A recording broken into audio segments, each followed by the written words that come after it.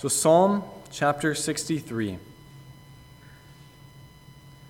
O God, you are my God. Early will I seek you. My soul thirsts for you. My flesh longs for you in a dry and thirsty land where there is no water. So I have looked for you in the sanctuary to see your power and your glory. Because your loving kindness is better than life, my lips shall praise you. Thus I will bless you while I live. I will lift up my hands in your name. My soul shall be satisfied as with marrow and fatness, and my mouth shall praise you with joyful lips. When I remember you on my bed, I meditate on you in the night watches. Because you have been my help, therefore, in the shadow of your wings, I will rejoice. My soul follows close behind you. Your right hand upholds me.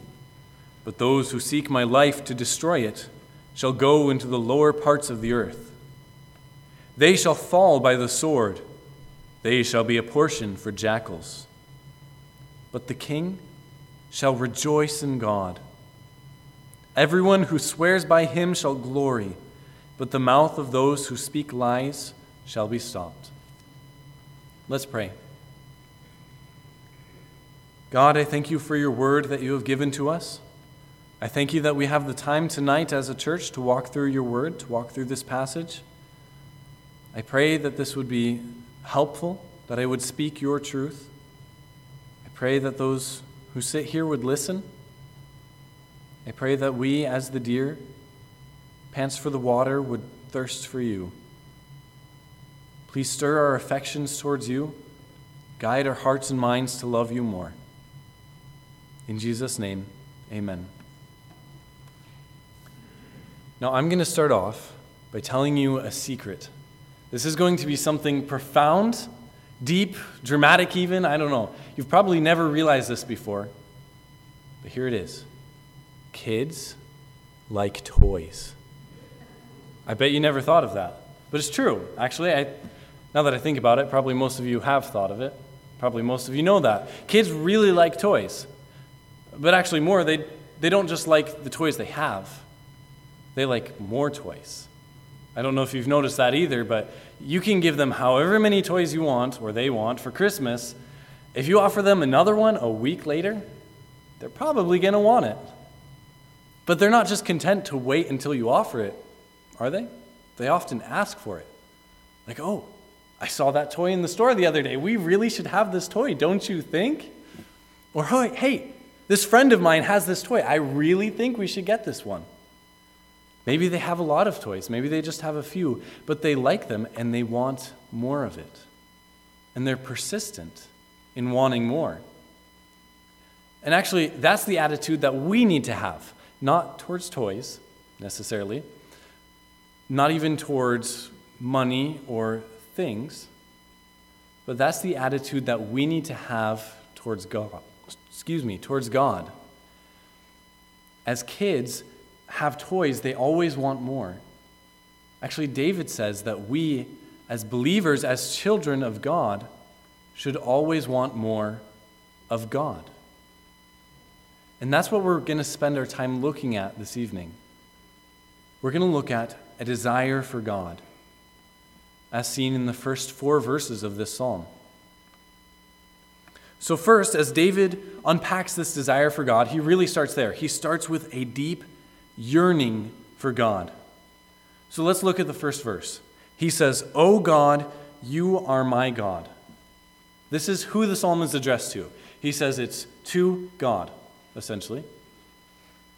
And it's easy to just look at that and say, okay, this is to God. Now let's see what he says. Let's take a moment and ponder about who he's writing to, because that's important to think about. He's talking to God in this psalm. This isn't one of the useless idols that doesn't answer. This isn't some weak God. This is the God. David is writing, and he's praying to the Creator, the one who made all things, the omnipotent God of the universe, the one who sustains the world in his very hand. He's speaking to Yahweh, to I am, to the self-existent one, the one who transcends space and time. And he says, "Oh God, you are my God." And that phrase means so much when we put it in that context. Something small, it's not that big of a deal to say it's mine, right? But when we call God, the great God of the universe, our God, that's what David does in this psalm. He says, "This great God, you're my God." It's personal, it's intimate, it's relational. This isn't somebody else's God. This isn't just some aloof God who stands back and watches things. It's not like deism where God just sets the world in motion and leaves it to go. Hope things work out for you down there. This is a personal, intimate relationship with God. And that is the very foundation for this psalm. You can't desire someone, you can't desire God more if you don't know him. It has to start with a personal relationship with God. It has to start with salvation. And then look at what he says about his desire for God.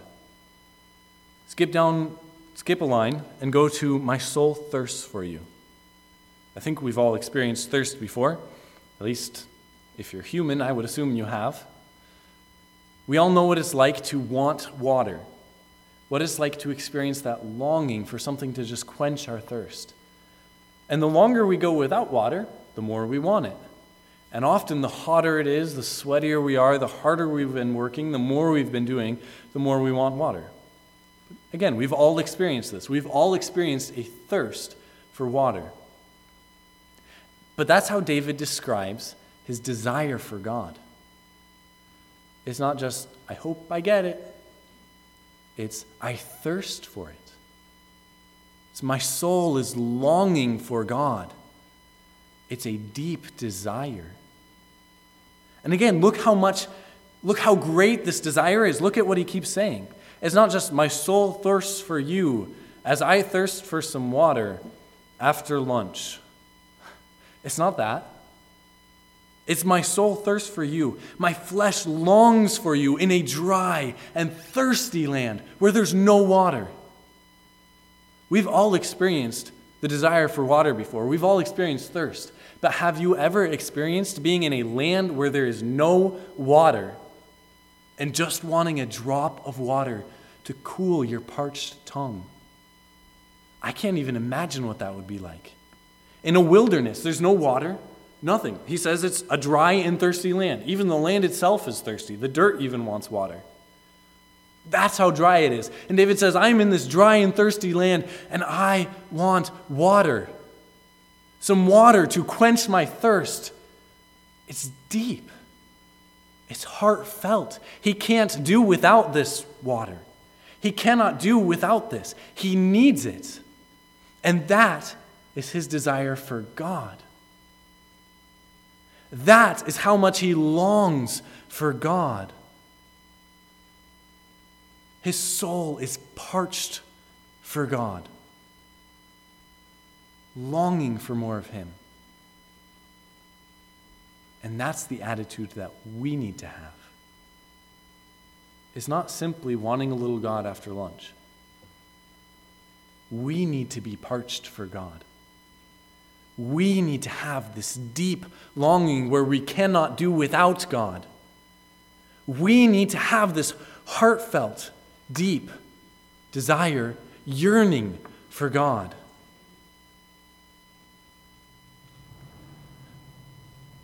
Parents, we talked about kids earlier, so I'm going to use another children analogy. How would you feel if your child was content simply to be your child and did not want to know you more? If your child just stood there and said, "Yep, I'm your son. That's all I need. I'm good. No, I don't want to do something with you. No, I don't really want to spend time with you. I don't actually even want to talk to you. I'm just fine being your son. That's good enough." That'd be really sad, right?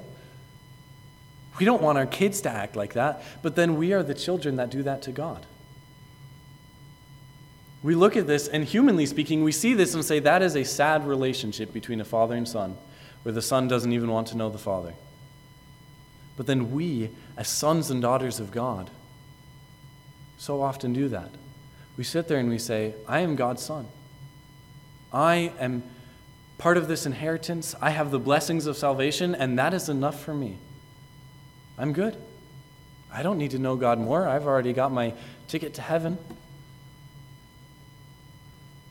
How sad that is, that a child of God would not long to know him more. And we even need to cultivate this desire. So how do we do that? How do we cultivate a deeper desire for God? Well, first, there has to be the foundation there. If you're not saved, you're not going to desire God. If you have not trusted in the Lord Jesus Christ as your personal Savior from sin, recognizing that you cannot do anything to save yourself, asking Him to forgive you, if you haven't done that, you won't desire God. It just won't be there. You can't. If you're here tonight and that describes you, please talk to somebody. Don't talk to somebody tomorrow. Don't talk to somebody maybe next week, maybe on Sunday. Talk to somebody tonight. Even right now, grab somebody, go out, talk to them. This is important. But I think most of us here already know God. So how else do we cultivate this desire, or how do we cultivate this desire? Well, one, I'd say repent of sin. Repent of sin quickly. If sin is both a result of not desiring God and a block to desiring God. When you are not repenting of sin, you're not going to be cultivating a desire for God. Not repenting of sin is saying, no, God, I don't care. And then trying to cultivate a desire for God is like, while you're not repenting of sin, is saying, no, God, I don't care, but I want to care. It just doesn't work. You need to repent of sin to have an intimate, close relationship with God. So deal with sin in your lives and deal with it quickly. Deal with it immediately so you can enjoy that intimacy with God. Then, read the Word. Pray.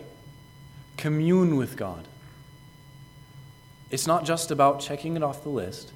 It's about developing this relationship with God. It's about, again, cultivating this desire for God. Even when you don't feel like reading your Bible, even when you don't feel like praying, even when life gets busy, read your Bible and pray. Prioritize God. And that will, again, God will use that to cultivate that desire for Him in your life. And in your prayers, pray for God to do that, because you can't cultivate this desire by yourself. Left to ourselves, we would just go the opposite direction, away from God, wandering away, not wanting anything to do with Him. So as you pray, as you spend time with God, plead with Him to cultivate this desire in you, to shape this desire in your heart, to shape your affections, to cause you to love God more. And yearning for God should naturally lead to the next part of this psalm, and that is seeking after God. And that's where David goes. Again, we look at that one line I skipped in verse 1 and then in verse 2. David says in verse 1, "Early will I seek you." As David desires God, as David longs to know God more, he doesn't just let that desire sit there. He doesn't just let the desire stay there and say, okay, I desire God, that's enough. He acts on that desire. He has this deep desire to know God, and he acts on it. And he tells God, hey, I'm going to act on this. He says, early will I seek you. And this automatically means if you don't do your Bible reading in the morning, you probably don't desire God. Just kidding. He's saying, early will I seek you, because that's his priority. He's saying, God, I want to make the time for you. And that doesn't mean you have to make the time in the morning. We have different schedules. Most of us aren't running away from Saul in the wilderness, so the morning doesn't necessarily work the best for us. So if the morning works best for you, if that's the time that you set aside to prioritize God, set the time aside in the morning. If the evening works best for you, if that's when you can have the deepest communion with God, have the most time, prioritize Him the most, then do the evening. The time specifically isn't the point. The point is that David is acting on this desire, and he's making it top of the priority list, top of the to-do list. If I'm going to do one thing today, it is going to be to seek God. If I'm going to do one thing today, it is going to be shaping my life around my desire for God, around my relationship with God. That's what David is doing. It is so important to him that he will wake up early, which is hard enough in its own right. He will make it a priority to wake up early just so he can spend time with God. It's that big of a deal to him. Which, it makes sense when we look at the desire he has, the thirsting in a dry and thirsty land, the longing for him. And David acts on it. We also see in verse 2 in the past when he has acted on it. He says, my soul thirsts for you, my flesh longs for you. Verse 2, so I have looked for you in the sanctuary to see your power and glory. David, at the time of writing this, he's in the wilderness of Judah. You can actually see that in the top of your psalm. There's probably a little heading that says, a psalm of David when he was in the wilderness of Judah. He's running away from King Saul, fleeing for his life. And right now, he's kind of kicked out of Jerusalem. It would be rather unwise for him to go back, probably quite dangerous. He can't go to the tabernacle. He can't go to worship God in the tabernacle where he's supposed to. But he's saying, God, I have done this. God, when I had the opportunity, when I had the chance, when I wasn't fleeing for my life in this wilderness, in this dry and thirsty land, I put the time in to go see you. I went to this sanctuary. I went to the tabernacle. I went to this place where you had ordained for knowing you, and I went there. And I didn't just go there to be there. I looked for you. David goes to this public worship in Israel, to look for God, not to look for sacrifices, not even to look for sacrifices covering the sin. He didn't look for the priests. He didn't look to make sure that they were doing their job right. He didn't look for XYZ. He looked for God. David, when he went to worship God. That was his focus. That was his priority. That's what he went for. And when he looked for God, he looked for his power and his glory, and he saw his power and his glory. He went to the tabernacle to worship God, and he got to know God. It says, I looked for you in the sanctuary to see your power and your glory. How great it is just to get a glimpse of God's power. How wonderful it is just to see a tiny fraction of God's glory. This is great glory. Think about this. Moses said, God, can I see you? And God said, no man can look upon me and live. I'll cover you in the rock. I'll go by. I'll take the rocks off, and you can see just the tiniest fraction of the tail end of my glory. And so he did that. And that tiniest fraction was so great, Moses shone for days. And David saw God's power, and he saw God's glory. And when we think about that, that's part of why he's desiring God now. We saw just a few weeks ago in 1 Peter about desiring the word, if indeed you have tasted that the Lord is gracious. David had tasted, and he wanted more. And that needs to be the echo of our hearts as well. As we see God, as we see his power, as we see his glory, as we know him, let us also, with David, long to know more. And really, how do you see your desires? I can't just go to the hospital and say, all right, I don't want an X-ray, I want a desire ray today. I can't just look at it and say, this is what your desires are. But there are ways that we see our desires, and that really is through how we spend our time. It's through what we do, it's through when we do it, and how much time we spend doing it. Let's say I want to eat a hamburger. I can say, I really want to eat a hamburger, but then I can say, but I didn't eat the hamburger, even though I really wanted to.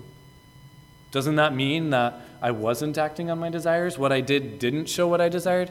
No, it still shows what you desired. I didn't eat the hamburger because I have celiacs, and that'd be very bad for me. So I actually still have desire that I'm acting on. That desire is self-preservation. So we act on our desires still.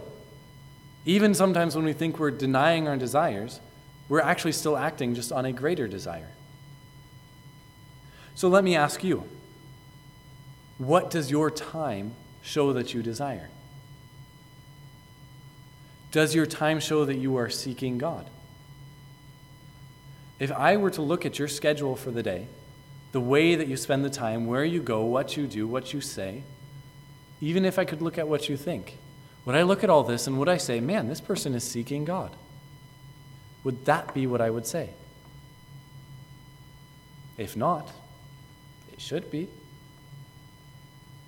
You need to make your schedule for seeking God. And our seeking God shouldn't just be, again, when we can cram time in. It should be all the time. We seek God when we're spending time in the Word, when we're spending time in prayer. We can also seek God in other times. As I'm at work, I can seek God through trying to get in gospel conversations with my coworkers. I can seek to give Him this praise and honor through evangelizing, through obedience, through submission to Him. This really should be all the time. So as you desire God, what comes out of that naturally is seeking God. It's just the natural result of that desire. And as you seek God, there's something that comes naturally out of that as well. And that's where David goes to, and that's where I, David, will go to as well. It says, because your loving kindness is better than life, my lips shall praise you. So as we desire God and as we seek God, the natural result is praising God. They all go together. If you're not praising God, it's probably because you're not seeking God, because you're not desiring God. And if you are desiring God, you will be seeking God, and you will end up praising God. So let's look at what David says here. He says, because your loving kindness is better than life.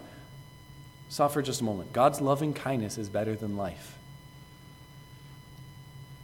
That's worth a lot. David looks at this and he says, God, I want you so much.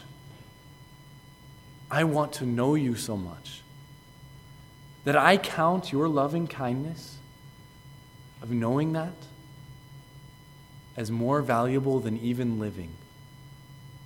He says, God, if I had two choices, I could either know your loving kindness, I could either know you, experience that, see that, and die, or never see that loving kindness and live, I would see it.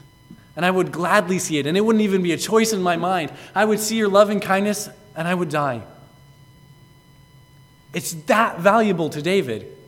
Again, it's this desire, this great importance that he places on God, this value that he places on God. And out of that, what does he say? He says, God, your loving kindness is better than life. I'd choose that and die. But God, I see this loving kindness and I'm still alive. So what am I going to do? I'm going to praise you with this life. He says, God, I want this loving kindness. It is this valuable to me. And I see this loving kindness, and I'm alive, so my lips shall praise you. My mouth shall proclaim your wonders. My lips shall sing forth your praise.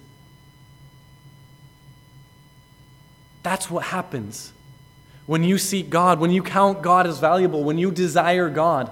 You praise Him. You can't help it. It just bubbles out over the top. It's like a little teapot. You fill it up, you keep filling, eventually it spills over. As we fill our lives with God, it just spills over the edge in abundance of praise. And the more we prioritize God, the more praise there's going to be. If you barely make time for God, there's probably barely going to be praise. Your life really isn't going to be filled with praise to God. But if, like David in this psalm, you rise early to seek Him, you go to the sanctuary to see Him, your life will abound with praise to God. May your lives abound with praise to God. May that be what people see when they see us. May they see lives Men and women who abound with praise to God because we know our God, because we desire our God, because we seek after our God. He says, I will bless you while I live. I will lift up my hands in your name. This blessing God while he lives, it's not just, God, I will bless you while I live, at least once a year for sure. It's not even once a month for sure. It's while he lives. It's all the time.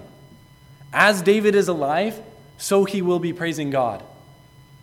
As David has breath, he will use that breath to praise God. As David's heart is beating in his chest, so his heart will beat with fervor for the Lord. David will praise God all the time while he lives. It's a lifestyle. It's not just every once in a while. It's not just if I get around to it. It's while I live. Every moment that I can, I want to be praising God. I will bless you while I live. And he says, I will lift up my hands in your name. It's not just David's going to walk around like all the time. That'd be kind of weird, I think. Running away from Saul in the wilderness with his hands up like that. He's not going to be doing that. But it's talking about going to God and spending time with God, communing with God, lifting up your hands in prayer, raising your voice up to heaven and saying, God, I need to know you. God, you are great and wonderful. I want to praise you. It's talking about developing that relationship with God. And that's what David says he's going to do. And he's going to do it in God's name. He's not going to do it in his name. He's not going to do it for his name's sake. He's going to do it for God's name. For God's name's sake. He is doing this for the Lord, out of desire to know the Lord. He is going to spend time with God as a lifestyle. So do you do that? Do you praise God as a lifestyle? Do you, in your life, individually, personally, praise God as a lifestyle? Again, I would say I think we need to. We need to cultivate that desire. We need to act on that desire. We need to have this result of that desire. This praise to God. So how do you live a lifestyle of praise? Obviously, I can't walk around always shouting, hallelujah, hallelujah, hallelujah. I sound like a broken record after just a minute of doing that. But there are things that you can do regularly and persistently to have a lifestyle of praise. Let me suggest, this is prayer meeting. Start your prayers with praise. Don't just go to prayer and say, God, thank you for this day. Here's my prayer request. Don't just say, God, thank you for this food we have on the table. Please bless it to us. Amen. But start your prayers thinking about God and praising him for who he is. And sometimes that can be daunting. I mean, it should be daunting. There's a lot of God to praise. The omnipotent, omniscient, all-wise God. Again, there's a lot to praise. And you can't praise all of God every single prayer you have. Every prayer would be eternity, and we'd never get past the first one. But just think about something about God. Maybe something God has done in your life. Maybe something God has done in another person's life. Maybe something that you see in Scripture. Something that he's done in Scripture. Or maybe think about an attribute of God. A characteristic. Who he is. Think about his love or his mercy or his justice. And just take a few minutes when you pray, start off and meditate on that out loud to God in prayer. Talk to God about who he is. Another way that you can live a lifestyle of praise would be when you're at work, recognize God's involvement in your work. When something happens that's really good, praise God. Not just, excuse me, coworkers, for a moment. Don't tell them what you do. Go to a corner. All right, I'm back. Praise God noticeably. Something happens, somebody gives you good news, say, praise the Lord. And then when something bad happens, say, praise the Lord. When somebody gives you other news that maybe you wouldn't be so happy about, or maybe they're not so happy about, praise God anyway. Because he's still good. He's still sovereign. Circumstances don't change that. So praise him for that. Again, not quietly in a corner by yourself. Praise him noticeably. There's gospel opportunity in doing that. Praise God with your life. Now, I found an interesting statistic when I was looking at some things related to this. In a study of almost 3,000 people, and not just 3,000 secular people, 3,000 Protestant U.S. churchgoers, Baptist Press found that 90% desire to serve and honor Jesus with their lives. That's pretty good, right? 90% of these almost 3,000 people say, yes, I want to live my life for Jesus. I want to live my life for God. I desire to live for him. But then the study kept going. And it said, out of these 3,000 U.S. Protestant churchgoers, 19% said they read the Bible every single day. So 90% say, yes, I love to know God. I would love to serve him with my life. And only 19% said, God is important enough to me to schedule time for him every single day. And I get it. Sometimes things happen. Like things come up that we don't expect. Sometimes it's really, really, really, really difficult to spend even 2 minutes in the Word. But is that your lifestyle? Is that your pattern? Is that your habit? Is your habit spending time with God, communing with him, or is your habit not? Again, that's kind of telling about where your desires are. So let me ask you, if I did this survey, but instead of asking you, I asked the people around you whether you love God or not, what would they say? How would you do on that survey? If I ask your friends, your family, your coworkers, does this person love God? What would they say? Answer honestly. Would they say, I guess so? Would they say, I'm not really sure? Or would they say, yeah, it's kind of weird actually. They really do. So just think about that.